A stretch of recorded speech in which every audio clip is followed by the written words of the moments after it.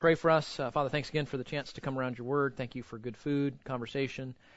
Give us grace to plow through the afternoon. Keep us attentive. And we ask for your ministry and grace now in Jesus' name. Amen. Okay, let's talk about concluding counseling, confidentiality, and then we're going to go into the next session after a short break where we're going to talk about data gathering and homework. So we kind of got to go to our hurry-up offense here because we got a lot to cover, and I want to keep you guys awake too. So this is actually exciting to talk about concluding a counseling, not concluding the conference, that's coming later on, but concluding counseling. Several reasons why you would conclude a counseling case. For each, describe how you would go about ending the counseling. I told you about the rocket last night, right? Remember the rocket that was supposed to go up? So SpaceX had one in Canaveral. The big one's actually down in Boca Chica, down South Padre. Did you hear what happened this morning? Blew up. Yeah, took off, was doing great, and they were going to staging, and the booster blew up, and then the upper stage. Oh no, this is all practice. But well, this is the Artemis rocket. This is the one that they're going to send people back to the moon on. So. Like the Apollo days, you guys have all seen The Right Stuff. Well, you guys seen The Right Stuff? How many seen The Right Stuff? Okay, there's that sequence where that poor guy pushes the button, the rocket blows up, and he pushes the button, the rocket blows up, and he pushes the button, there's like 9 rockets blowing up, and eventually they got it working, and we got the folks to the moon. So, anyway, some really great video on SpaceX. So they call it a sudden, rapid, what do they call it? A rapid, unplanned disassembly of the vehicle. Rapid, unplanned disassembly. We would say it blew up, but, they're engineers. They always have a different way of doing it. It's got to be an acronym, and it sounds better than it actually is, I guess, but I don't know why I'm telling you all that. Let's go back to concluding counseling here. Turn your Bible to Galatians chapter 6. And concluding counseling. Now, when you answer this question, make sure you answer it for both positive reasons for concluding and negative reasons. It's easy to read a question like this and think, okay, what are all the things that could go wrong? But hopefully you're going to conclude counseling at some point because things go right as well. So Galatians chapter 6, verse 1, Paul's wrapping up his letter here, and he writes, "Brethren, if anyone is caught in any trespass, you who are spiritual, restore such a one in a spirit of gentleness, each one looking to yourself, so that you too will not be tempted." That helps us to see, even though we could say a lot more about that when we're engaging in a ministry of confrontation because of sin, or we're coming alongside to care because there's some problem that's happened, our goal is restoration. And hopefully, as Paul implies here, that we can get them to a place where they are restored in their walk with God, in their relationship with the local church. Things are coming together in terms of the problem. And so one of the things we're looking for when we're concluding a counseling case is, have we actually restored the person to the Lord, to other people, to their church, wherever that is needed there, the way Paul envisions. He goes on to say, bear one another's burdens and thereby fulfill the law of Christ. So that's what we're trying to do in counseling, in bearing burdens and restoring one another. So when we think about concluding counseling, we have some positive reasons, and this is one of them, right? We've successfully, by God's grace, helped them to be restored. What criteria are you going to use? So, some of you are already doing counseling. Every week I deal with counseling students of all variety. And that means every week I'm talking with students about graduation. And here's what most students do when it comes to graduation. So, I'm thinking about graduating my counselee. Awesome. Why is that? Well, we're at 8 or 10 sessions, and J. Adams says 8 or 10 sessions is all you need. I feel like they're doing well. Great. How are they doing well? What metrics are you using, right? What evaluation are you using? And what I'm trying to do, and they may be right, they may be totally right that they're ready for graduation, but what they haven't developed yet is some sort of evaluation protocol to put into place, so I'm not making a decision to graduate just based on a sort of a subjective assessment. So here's some objective things you want to think about, right? The initial problem that has led to the counseling has been solved, so they've been restored, to use Galatians language. You have evidence of spiritual fruit. We back up to chapter 5. We see evidence of that. Consistency in being a doer of the word. This is, there are different stages in counseling, right? So stage 1, you're getting to know them and you're doing a lot of education and a lot of teaching. You're helping them to think biblically about the topic and just, understand. Phase 2 is application. You're taking what you've taught them and now you're helping them to put it into life, into practice, and you're growing them and training them in terms of how does the text relate to my scenario. And then the third phase of counseling is helping them to do that consistently. Sometimes beginning students, what they do is, it's like session 12 or 15, and they're like, I don't know what else to teach them. Well, what have you taught them? And they tell me, I'm thinking, well, it seems like you've covered everything you want to teach. Yeah, but I'm not a good counselor if I don't have something new to teach them. Well, where's that written? It's like the latter stages in counseling, you're not doing a lot of teaching. You might be refining, you might be reinforcing, but what your main goal is you're trying to get them into what James calls a consistent doer of the word. And again, not perfect, but regular. You're trying to create those new habits and new patterns of living. So are they being consistent? We want to establish both putting off and putting on, such that there is regularity in responding in Christ-like ways. Again, not just avoiding sin, but walking in righteousness. We want to look for self-initiated growth and change in other areas. Your best day as a counselor is when your counselee comes in and says, you remember you were teaching me that change process and I've been applying that to my anger? I found out it works for worry and anxiety too. And you're like, yeah. When they start applying it to other things. Or maybe they start sharing it with other people. They'll say, oh man, this lady came up to me after the service and I said, I've been learning some great stuff in counseling, and so I started sharing her what I was learning and she was getting excited about it. And those are the sorts of conversations you go, okay, this person's getting ready for graduation. They're doing well, they're sharing what they know, they're initiating growth in other areas. Regularity in the spiritual disciplines, we'd want to see that. And you say, okay, so let's say I'm going to conclude the counseling for a positive reason. They're graduating. That's a positive reason. How do I do that? Because remember, the question says, list several reasons for concluding counseling, and for each one you list, explain how you'll do it. So don't just say, hey, they're doing well, so I'll graduate them. How are you going to graduate them? There's 3 phases to graduation, okay? There's evaluation, preparation, implementation. Evaluation, preparation, implementation. Evaluation, that's what we're talking about. Are they ready to graduate? Am I applying objective biblical metrics? Am I evaluating? I'm not just having a subjective feeling about it. I'm evaluating. That leads to preparation. Okay, I think they're ready to graduate. What am I going to do? Well, there's encouragement, right? I want to encourage them and thank them for by God's grace that, thank the Lord by God's grace that they've gotten to that place. Then I want to think about maybe the reduction of frequency of meetings leading up to the graduation session. I want to think about a transition to other discipleship. So we're going to stop formal counseling, but we want to see them engage in other discipleship ministries in the church, whether that's mentoring or a small group. So I've planned that out. Encourage them to continue learning, share with others what's needed. So we've evaluated them. Yep, they're good. Now we're preparing. We've got a strategy, a plan. We're going to cut back the meetings to say once a month. We'll make sure they continue to do well. We'll do that for 2 months, and then we'll cut them loose. And then implementation, right, is where you actually do this. We actually cut back the meetings.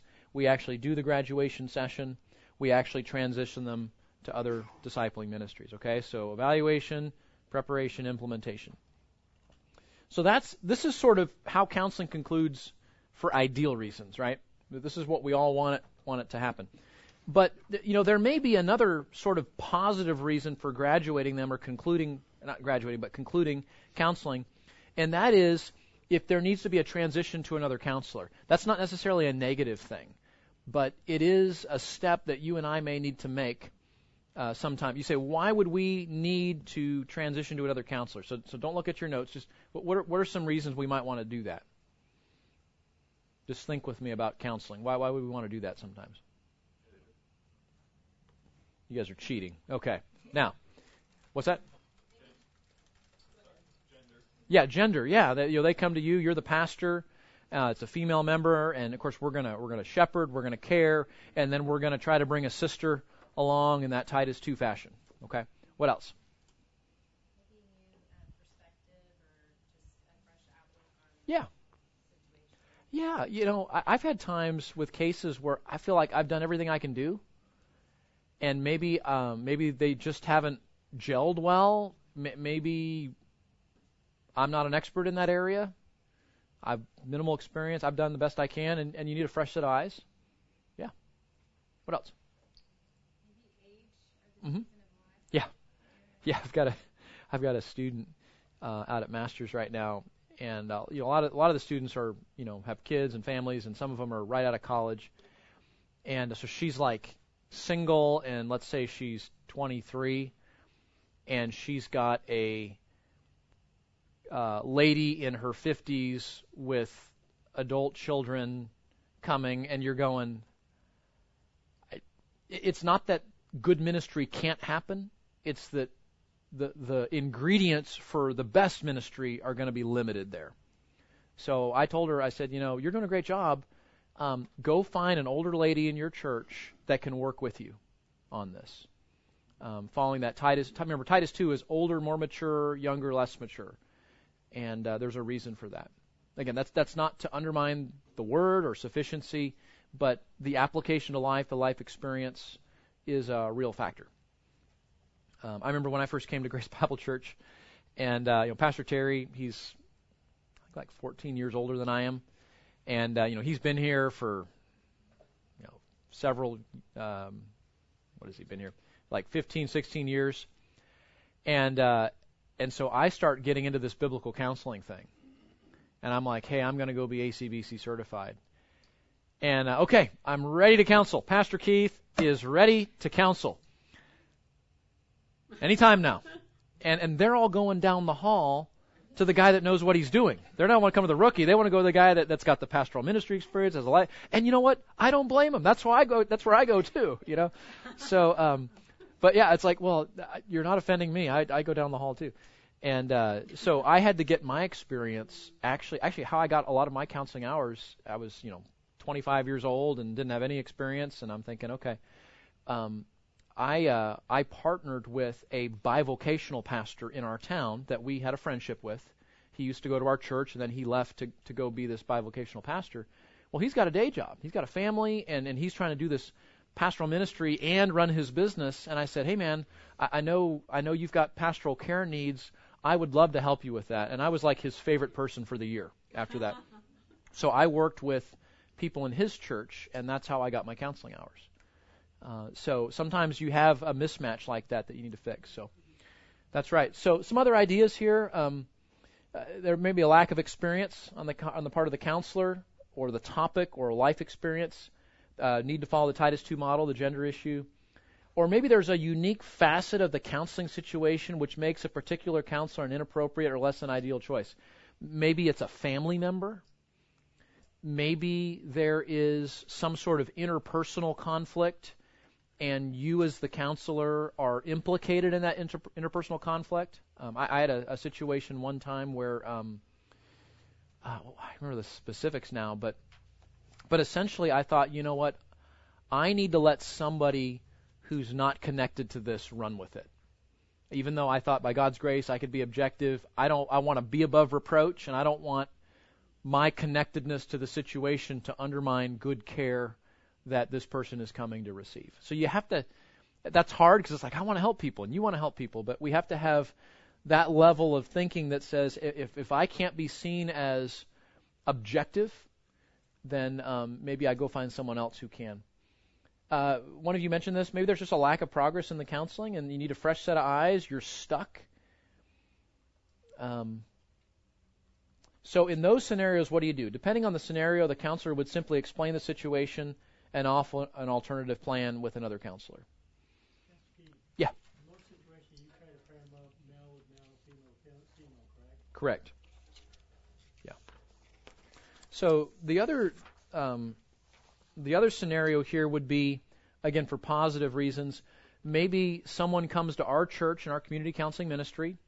Their home church knows about it, their pastor knows about it, and they've made progress. And we say, okay, now the time has come to transition you back to your pastor or your church. And so maybe in that scenario, you include the pastor, you invite the pastor in, or somebody in the church who can come in and get to know what's happened and some of the things that have been learned. That aids counseling training too, which is good. And then we invite them to sit in for a few sessions, and then we assist in the transition back to their church under that new person. But we would agree, all three of those are good reasons, right? We graduate them, we're helping them to get better care than we've been able to offer for whatever reason, or we're transitioning them back to their church. Now, the other side of this is sometimes we have to conclude for negative reasons. If they're failing to be a doer of the word, right? They're not doing their homework. Or maybe they're unwilling to heed biblical counsel. We followed if your brother sins, go and show him his fault. And they're not heeding. They're not repenting. They're not teachable. Maybe they're inconsistent in attendance. Maybe they have an unteachable attitude. Maybe they're constantly defensive. Or perhaps their resistance to the gospel and lack of compliance. We have that sometimes when people are not Christians. We share the gospel. We call them to repentant faith in Jesus, and they don't respond. And it's like, well, I can keep meeting with you, and I'd love to keep giving the gospel with you, but if you're not going to show up on time, if you're not going to do the work, if you're not going to be teachable, there's not a whole lot you can do at that point. So I have the always leave the door open rule for my counseling, which is like, hey, I'm grateful you've come here. It seems to me like, for whatever reason, you can't make the commitment right now to do the work. And maybe it's more than that. Maybe it's, I care about your soul, and you're rejecting the gospel, which is your only hope to be saved. And I would love to keep talking with you about that. I would love to spend time with you. But at least in this context, it's going to require you reading some things and doing the work I'm asking you to do. And if that's not something you can commit to right now, that's fine. But we'll need to conclude the counseling until you're able to commit to that. And so those are negative reasons that we might conclude counseling. Another negative reason would be if church discipline is actually enacted, and if we go to that fourth step where they are removed from membership, and when the collective conclusion of that process is that they're probably not a Christian, and then so at that point, several things could happen. At that point, you probably have elders involved in the counseling, or at least they should be involved in the counseling. Maybe the person has left the church. Sadly, that's often by the time you get to fourth step, they're gone. So they're not coming to counseling. They're not coming to church. But church discipline would be a scenario, a negative scenario, where counseling would come to an end.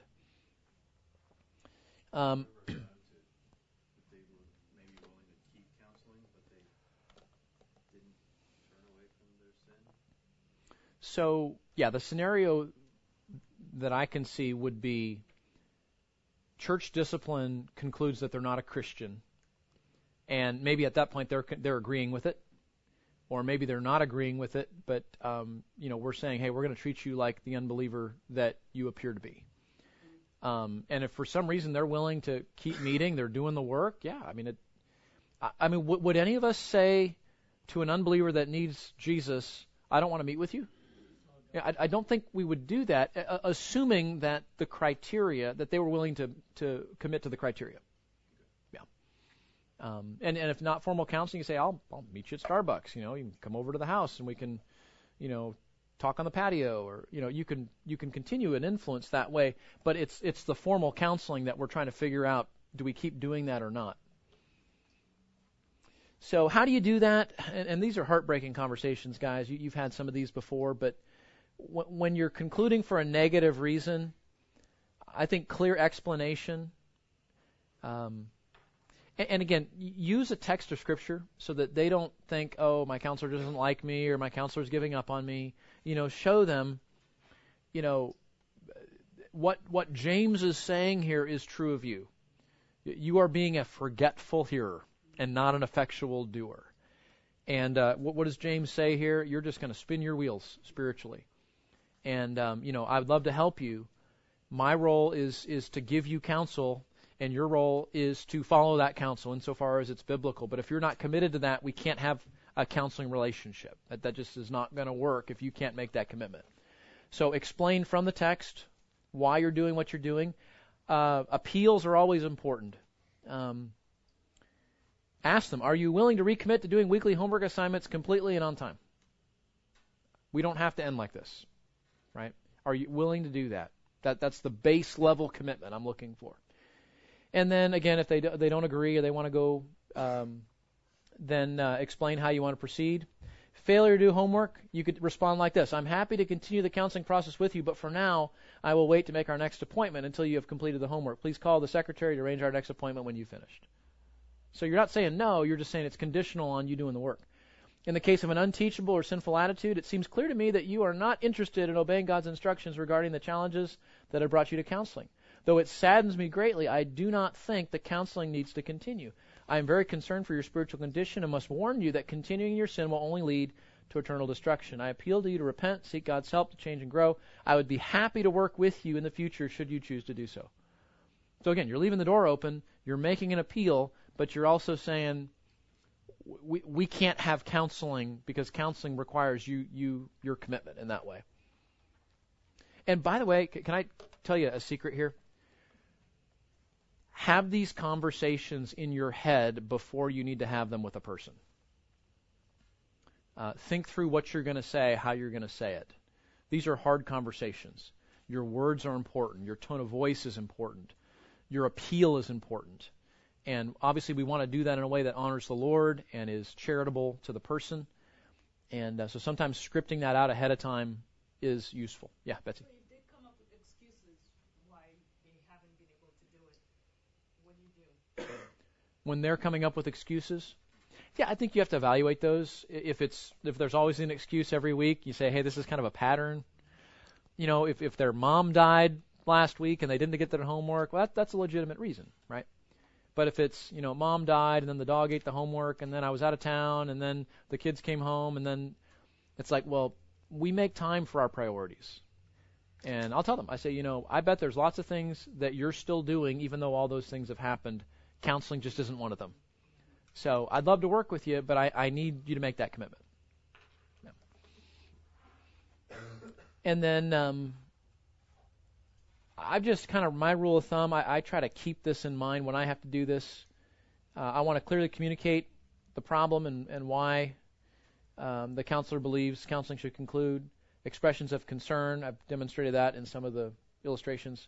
A biblical appeal, call to repentance, and an offer to help in the future should things change. Alrighty, so that kind of gets us to that first part of the question, the first ACBC question. Any comments or questions on that, on concluding counseling? Yeah. So as far as you're saying like a small group or mentoring or some kind of discipleship, and so the way you do that is just by asking them like if at their church they have it, or just remind when you're with them and they know that your church offers if they go to your church and that kind of thing. Yeah, so if they go to your church, you're going to be knowledgeable of that. If they go to a different church, you're going to have to rely on them. Say, hey, go talk to your pastor, ask what options are available. Maybe they know that. But what I would try to do is be very specific.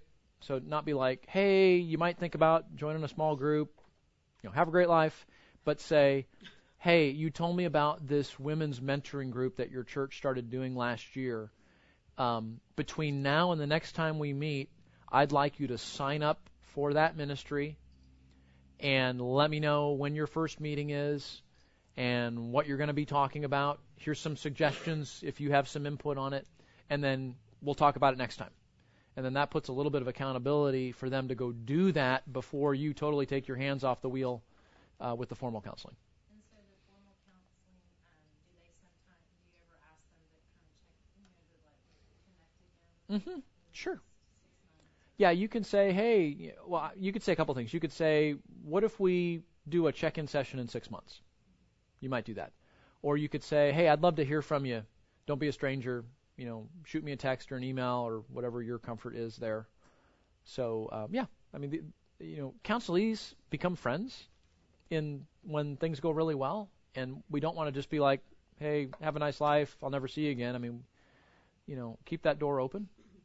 Do you always, when you start, try to have another person if it's within your church, Mm-hmm. that kind of comes alongside in the beginning with that person as well? Mm-hmm. Do you start that way? Yeah, you certainly can. In our ministry, we don't always do that. Often we have people that are training, so there's like students in the room, so to speak. But I think the scenario where we would likely want to do that from the beginning is if we know other people are going to need to be involved in the case, depending on the specifics. And so we try to start off the counseling building the team, so to speak, there. Yeah. So it depends on the issue. Correct. Depends on the issue. Now, I think just as a general rule of thumb, that's never going to be a bad thing, assuming you have the right people in the room. But I would say we don't do that as a pattern unless we think the case will necessitate it. Yeah. Would you ask the counselor if they were comfortable first, or would you just do it? Yes. The confidentiality statement we use says there might be people in the room, and they're agreeing to that before we ever counsel them in the statement. But just out of consideration to the person, we might tell them, hey, by the way, I know you read this on the statement, but we're going to have a student sitting in today, or we're going to have one of our disciplers sitting in today, and just as a courtesy. Okay, guys, let's flip the page here, and we're talking about confidentiality.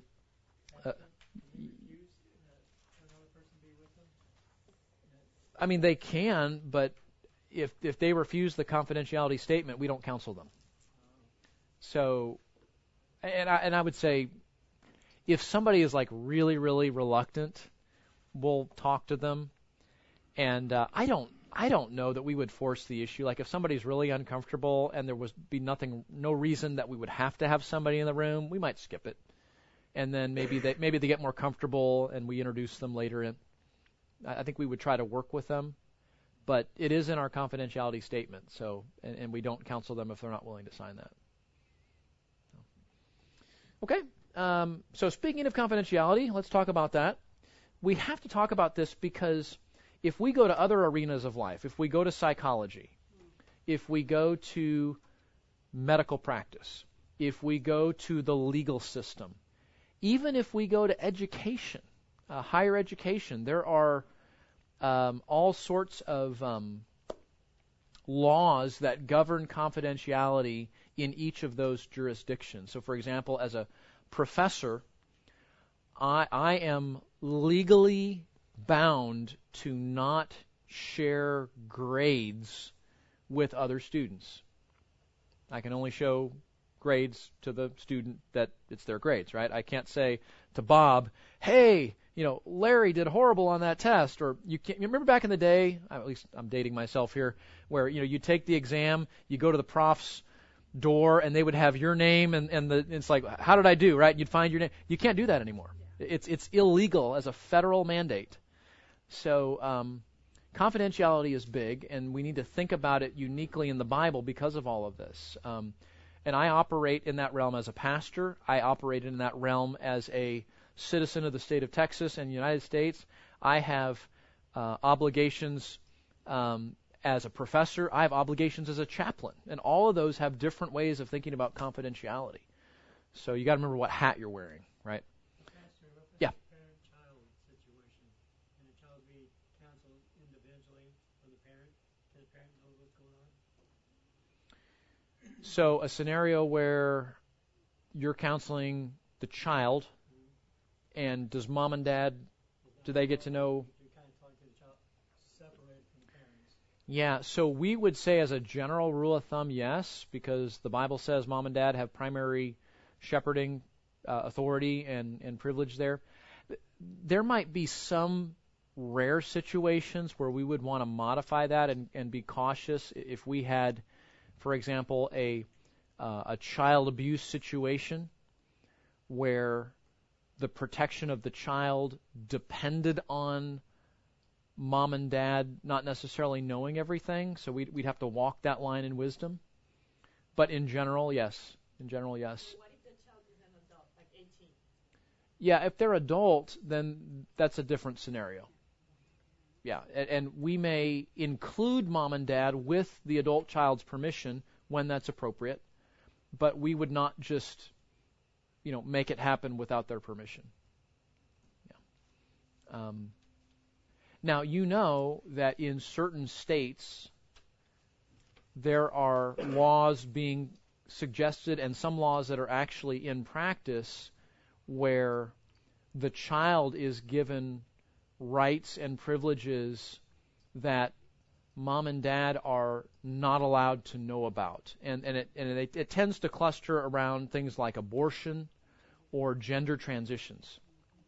And you remember there was a big court battle up in Indiana, of all places, because of legislation like that was being introduced that would have made it illegal for biblical counselors to counsel according to biblical principles, because the state was saying you can't tell this child no to a gender reassignment surgery, and it's illegal to tell the mom and dad about it if they come to you. So thankfully we don't have that here in the state of Texas, but the day may come when we do have to face that. So confidentiality in general, the Bible promotes privacy and confidentiality between persons when we're talking, right? We think of Matthew 18. You don't need to turn there. You know it, right? If your brother sins, go and show him his fault in private. So even in confrontation, I'm not going to make a big public scene. I'm going to my brother confidentially and thinking about trying to honor him in that way. So the general commands to show love and respect for neighbor would apply to that, right? A love and respect would mean I'm trying to honor this person's reputation, trying to honor that conversation. And then obviously prohibitions against gossip and slander. Gossip and slander doesn't make it like I can't, if I ever talk to anybody about anyone, it's gossip and slander. We understand gossip and slander has a motive behind it. And but we have to be careful, because sometimes our motives in sharing information are less than godly. So who was it that was talking about fleshly curiosity? Have you heard that phrase before? Mm-hmm. We have to make sure that we're not asking questions out of fleshly curiosity, but we're actually asking questions because we need to care for the person. That helps us to guard against that. Yeah. So, as a biblical counselor in your church, and another church member comes to you about another church member, Mm-hmm. and they say, I have a concern because John, blah blah blah. Yeah. How do you specifically handle that? Do you want to know the person's name? Do you just say, don't tell me their name, just come to me? Yeah. So if someone in your church comes to you and starts to talk about someone else in your church, yeah, I would stop them and say, hey, first of all, is there like abuse? Is someone's life at stake? Right? No, none of that, Pastor. None. Okay, great. So Scripture would want you to go to that person. You stop them. Okay, yeah, good. I would stop them. Yeah, and maybe they know, maybe they don't know. Tell them what is their biblical obligation, and tell them I'm happy to help you. If you go to the person and they don't receive it, then I'd be glad to go with you and get involved. But at this point, it's between you and that person, and you need to go to them if you haven't already done so. So what if they're coming to you for advice on how to deal with that person? Yeah, I think you can talk in generalities. Yeah, and that's where I don't know that it's a violation of Matthew 18:15 if a person goes to their pastor and says, I've never done this before, tell me how to do this. Because they're not gossiping, they're not slandering, they're not spreading rumors. They're going to their spiritual authority saying, give me instruction on how to do what the Bible tells me to do. I'm thinking, okay, I'm going to do that. I may not, as a pastor, I may not want to get into all the details, right? I may keep that, between them. But my role as the shepherd is to help them to know how to be obedient to that command. And if they're seeking my advice on it, I want to help them with it. Like what? Give me an example of a command. If your brother sins, go and show him his fault in private. Okay. So that's interpersonal. It's private. Guy says, I'm a brand new Christian. I have no idea how to do that. You say, well, okay. So once you go to him, pull him aside and say, hey, I appreciate you. Explain your concern. It seemed like you were speaking harshly or angry with your children after the service last Sunday, and I love you, I'm your brother, and I just wanted to bring that to your attention because that seemed out of alignment with how we would normally want to talk with our kids. So just giving them language, giving them an approach, asking them to clarify, did I observe that correctly? So this is the new believer who's talking to their child harshly. Well, I'm saying if the person coming for advice is a new Christian, and so they aren't familiar with how to do confrontation. And I mean, the other person might be a new Christian also, but I don't think it's a violation of confidentiality if I give them instruction, but I'm not saying like, oh, tell me all about it, and that's where I need to say, unless someone's life's at stake or abuse or something like that, then I want to just let them handle it with some instruction. Okay, so in general, we're trying to guard confidentiality, promote privacy. There are several cases where the Bible either requires or biblical wisdom dictates that others be informed. So, and we can sort of categorize these under different headings, right? We can think about government. We can think about extra training. We can think about input from another counselor. So number one there, when the counselor needs input from another counselor, pastor, or church elder in order to better care for the counselee, we put that in our confidentiality statement. Hey, we might need to consult. Usually if you're trying to help let's say you're a doctor, and you're saying, hey, doc, this is hurting, this isn't right, I have this disease, and your doctor says, I appreciate you coming, and I want to care for you. This is not my area of expertise, but I got a friend that works down the hall, and his specialty is what you're going through. Would you mind if I talk to him? I mean, you'd be grateful, right? You'd be like, hey, that's awesome. So that's what we're doing here is we're just saying, hey, I want to help you. I don't have as much experience, or the guy down the hall has more experience, so we're going to do that.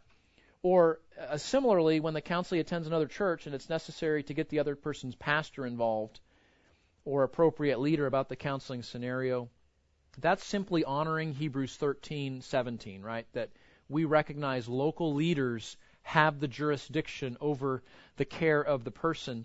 And so if they're going for counseling outside of their church, that's okay as long as their pastor is good with it and supportive of it.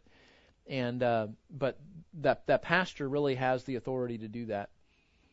And by the way, I would not make that communication without the counselee knowing about it. So, for example, if I wanted to get the other pastor involved, I would ask the counselee to initiate that. And I suppose would there be a scenario where I would just pick up the phone and call the other pastor? Yeah. If I thought the person was in danger and I had little to do to help them, if I thought someone else was in danger, a child was in danger, something like that, I might pick up the phone and say, I'm calling the pastor, whether this guy knows about it or not. But most of the time, you're going to let your counselee know about it and let them initiate it, if possible. Obviously, there are times when the law requires it. You hear about child abuse, you live in the state of Texas, you don't have a choice. 48 hours, you must report. Or maybe it's not required, but maybe biblical wisdom dictates that civil authorities should be informed. Maybe it is a criminal activity. Maybe it is domestic abuse. And domestic abuse in the state of Texas, you're not a mandated reporter, but you are a recommended reporter. And there are times, I had a time one time where many years ago, a couple, and there was domestic abuse going on. There was no children involved. Children were grown and gone. But there was domestic abuse. And I thought, you know what? I can't ensure protection. Can't do it. So Hood County Sheriff's Department can ensure that. so I encouraged the party that was being abused to reach out to the civil authorities, and then we circled back and did the same thing. Not because we had to do it or the law required it, but because we thought that was prudent given the danger of the situation. So that's what you mean by commended? Well, commanded would be like child abuse where the law requires you to report. Oh, so for regular abuse. With domestic abuse, you're not required to report. It's recommended in the family code. Yeah. What about if someone's threatening suicide? Yeah, suicide would be another one where you'd want to get other people involved. So, and let's say the person is hallucinating and they're acting crazy and they're threatening, and I'm thinking, well, I don't know what's going on, but I can't ensure their own protection or the protection of people around them. But again, our local law enforcement can do that. So that would be a scenario where you would in a sense break confidentiality for the sake of the person who was in danger or the person that was threatening to do dangerous things. Again, someone may be harmed unless getting others involved would intervene.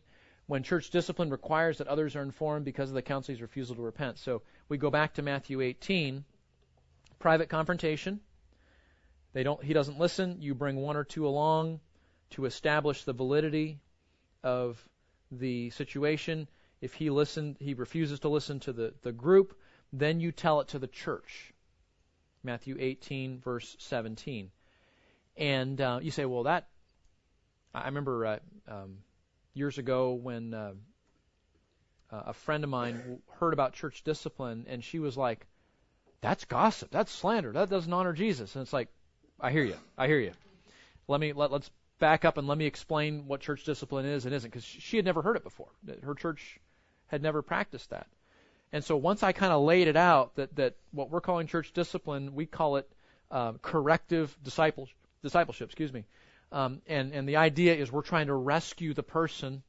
Remember, we're down at the YMCA. We're all enjoying a great day at the pool. The kid's drowning in the pool. Third step church discipline is everybody gets up and jumps in the pool to try to rescue the drowning child, right? That's church discipline. It's a rescue operation. It's not a whole church gossip session. And there's a difference. So in that scenario, we would, in a sense, break confidentiality for the sake of following biblical instruction.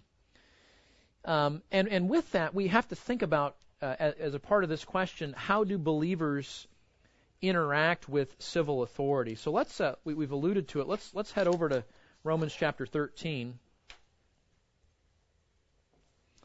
And you guys know this, but this is a hard text, and even working through the COVID years and restrictions and legal mandates, and again, in the state of Texas, we were gloriously spared from a lot of that. But a lot of our friends in other states that were more restrictive, and how do we interact with the government? Well, these are hard verses. Romans 13:1, if every person is to be in subjection to the governing authorities. Now, let's just stop right there.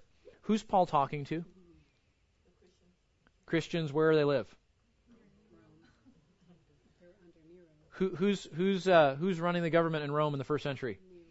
The emperor, right? The Caesar. Now, Nero is probably not in power when the letter to the Romans is being written. But by the time we get to the letters that Peter writes, he is. Okay, so there's probably a little bit of delay there if we're doing the historical arithmetic correctly. But the point is, he's not saying that to 21st century American citizens living in the state of Texas that have a representative republic and democratic input, that have rights given to us in our Declaration of Independence and our Constitution, etc. Right? He's saying that to first century brand new Christians living in the Roman Empire. And you go, you think we've got it bad? The actual imagine the readers hearing that for the first time going, let me get this straight, Paul. The Caesar, the guy who is persecuting believers. And we know, what's Rome going to do in a few more years here, by the way? What are they going to do? They're going to destroy Jerusalem. They're going to destroy the temple. And you're going, like that government is what we're supposed. So, right? I think it's a lot harder for that original audience than it is for us. And we know that there are exceptions. It's not unilateral submission. We understand that.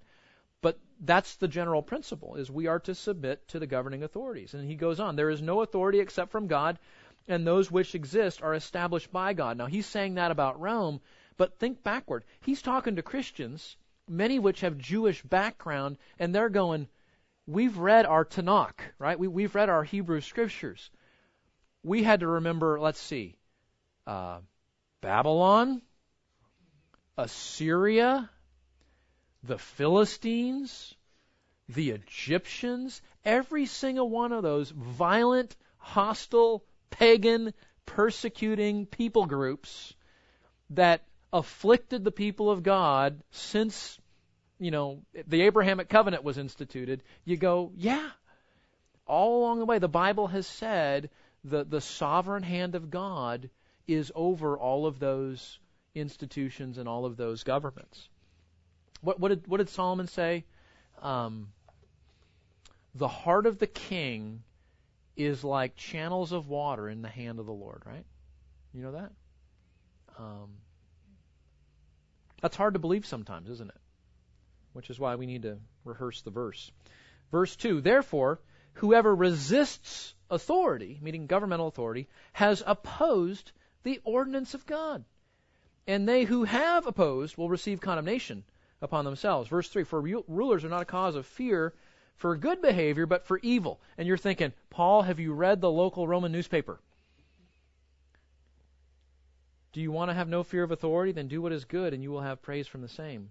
For it, the government, is a minister of God to you for good. But if you do what is evil, be afraid, for it does not bear the sword for nothing. It is a minister of God, an avenger who brings wrath on those who practice evil. And he goes on there. And again, we're not saying there's never an exception, right? Paul appealed to Caesar when he was wrongly accused, right? That's legit. That's not inconsistent with this. Peter, when he was commanded by government officials to say, you can't preach Jesus, what did he say? We have to obey God rather than men. So if it comes down to it, our allegiance is to God if the government is calling us to something opposite. But in general, we understand, we believe in the sovereignty of God, that he is over governments. And so here's our particulars, right? We're called to submit and obey. Our attitude should reflect the biblical truth that God has established it. Civil authorities are established by God to uphold what is morally right, to protect citizens. By the way, just a footnote, because we live in a representative republic and we think about what should our government be insofar as we can contribute to that, well, here's our paradigm. This is our paradigm of what government ought to be in the eyes of God. And so a text like this should guide us as we go into the voting booth, shouldn't it? Believers honor God by honoring governing authorities, praying for them, cooperating. Peter says, remember your leaders, right? Pray for those in authority. I hope you do this. I was just really convicted by that verse years ago as a new Christian. I've got a section in my prayer journal called Praying for Government Authorities. And it's got president, vice president, my senators, my representatives, my mayor, my city council, and whenever we have elections, I put it in pencil so I can, he's not in office anymore, this guy is, right? But it's there because, well, I'll just confess my sins. It's really hard to be angry with people and frustrated with them to no end if you're praying for them regularly. You know? When we see government do things that are morally wrong, if we're praying for them, hopefully that gives us a right heart. So I find that if I'm praying for them, that usually keeps my heart in a good frame when they do things that are not right. And then we're only called to disobey the governing authorities when commanded to sin or to violate a clear biblical command. We see that illustrated in Acts chapter 5 and other places. So yeah. Yep. Yep. We kind of got some gray area in that with the recent COVID crisis. Right? Oh, we did. Yes. Yes. So, do we do everything they say? If it's not a sin, putting a mask on isn't a sin. Mm-hmm. Mm-hmm. Well, let's pray. We'll look at the time. Yeah. No, seriously, and I know, we had to deal with that. You guys weren't in our church in those years, but I'm sure your church had to deal with that, and those of you who go to other churches, we all had to deal with that. What our elders did is we sat down with this text staring at us and said, how do we apply these principles to, right? And Lee's one of our elders. We had meetings every week, sometimes multiple weeks. Lee was our liaison to keep up on the latest government, whatever. Thankfully, at least in the state of Texas here, we know that a lot of the mandates that other churches were facing were not made mandates in the state of Texas. So we were very thankful for that.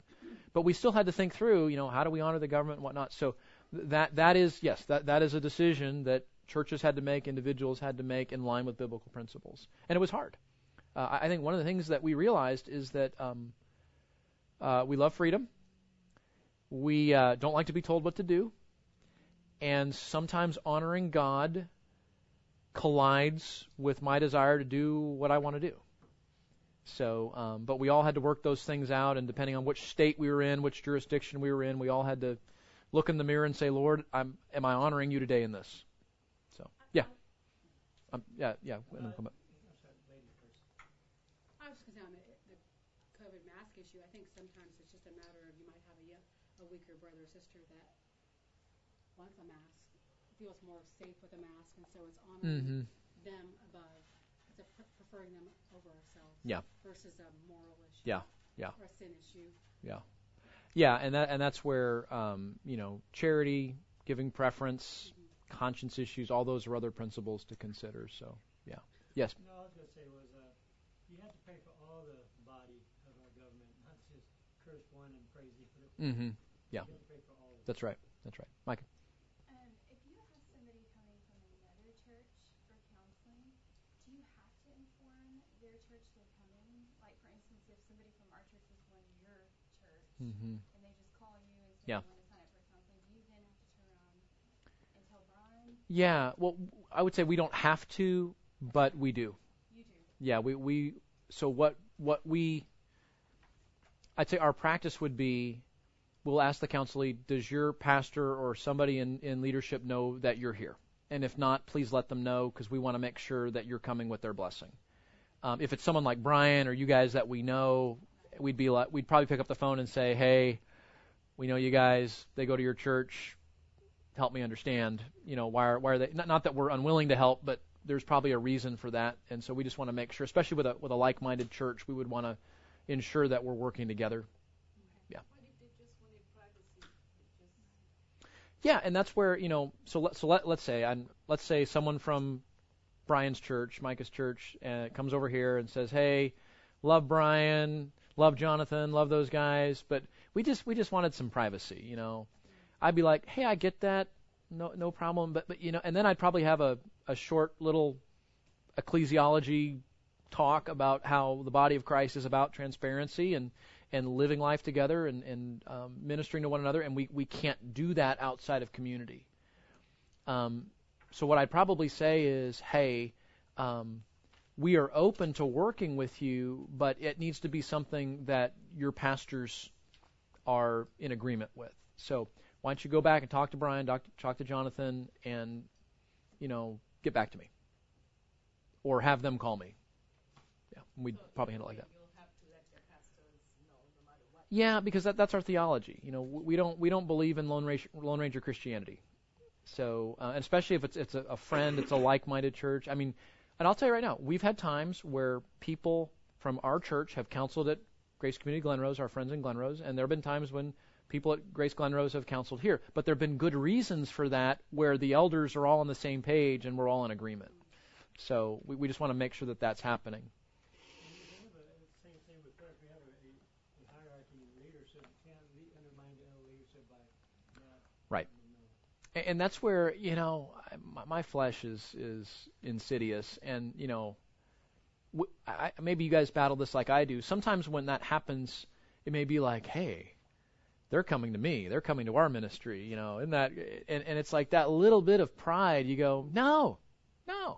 My theology has to overrule that and say, no, I believe that their church is the best place to receive care. and I want to honor, even if their church isn't totally like ours. I still believe that's their church, and that's the God-instituted authority through which they ought to be receiving care. And if we're going to supplement that, we're open to that, but we want to make sure that their church is okay. The other thing, guys, is we have worked very, very hard over the years to develop a reputation in our community that what we do is care for people. And if I start stealing sheep from other churches because I am not honoring local churches, local pastors, even if, like I said, even if there's some differences, they don't have to be just like us, I still believe what God says about the church is what God says about the church. And if it's so horrible, I think they need to change churches, well, I might have a conversation with them about that. But what isn't acceptable, I don't think, is to dishonor what God has said about a local church and downplay the authority that He gives that local church to care for people. So we wouldn't want to strain that reputation by giving the impression that we're not honoring local churches. Yeah. Yeah. Well, let's do this. We got a break. I don't want to keep you from your break, so go to your break, and then if you have other questions, we can keep talking. So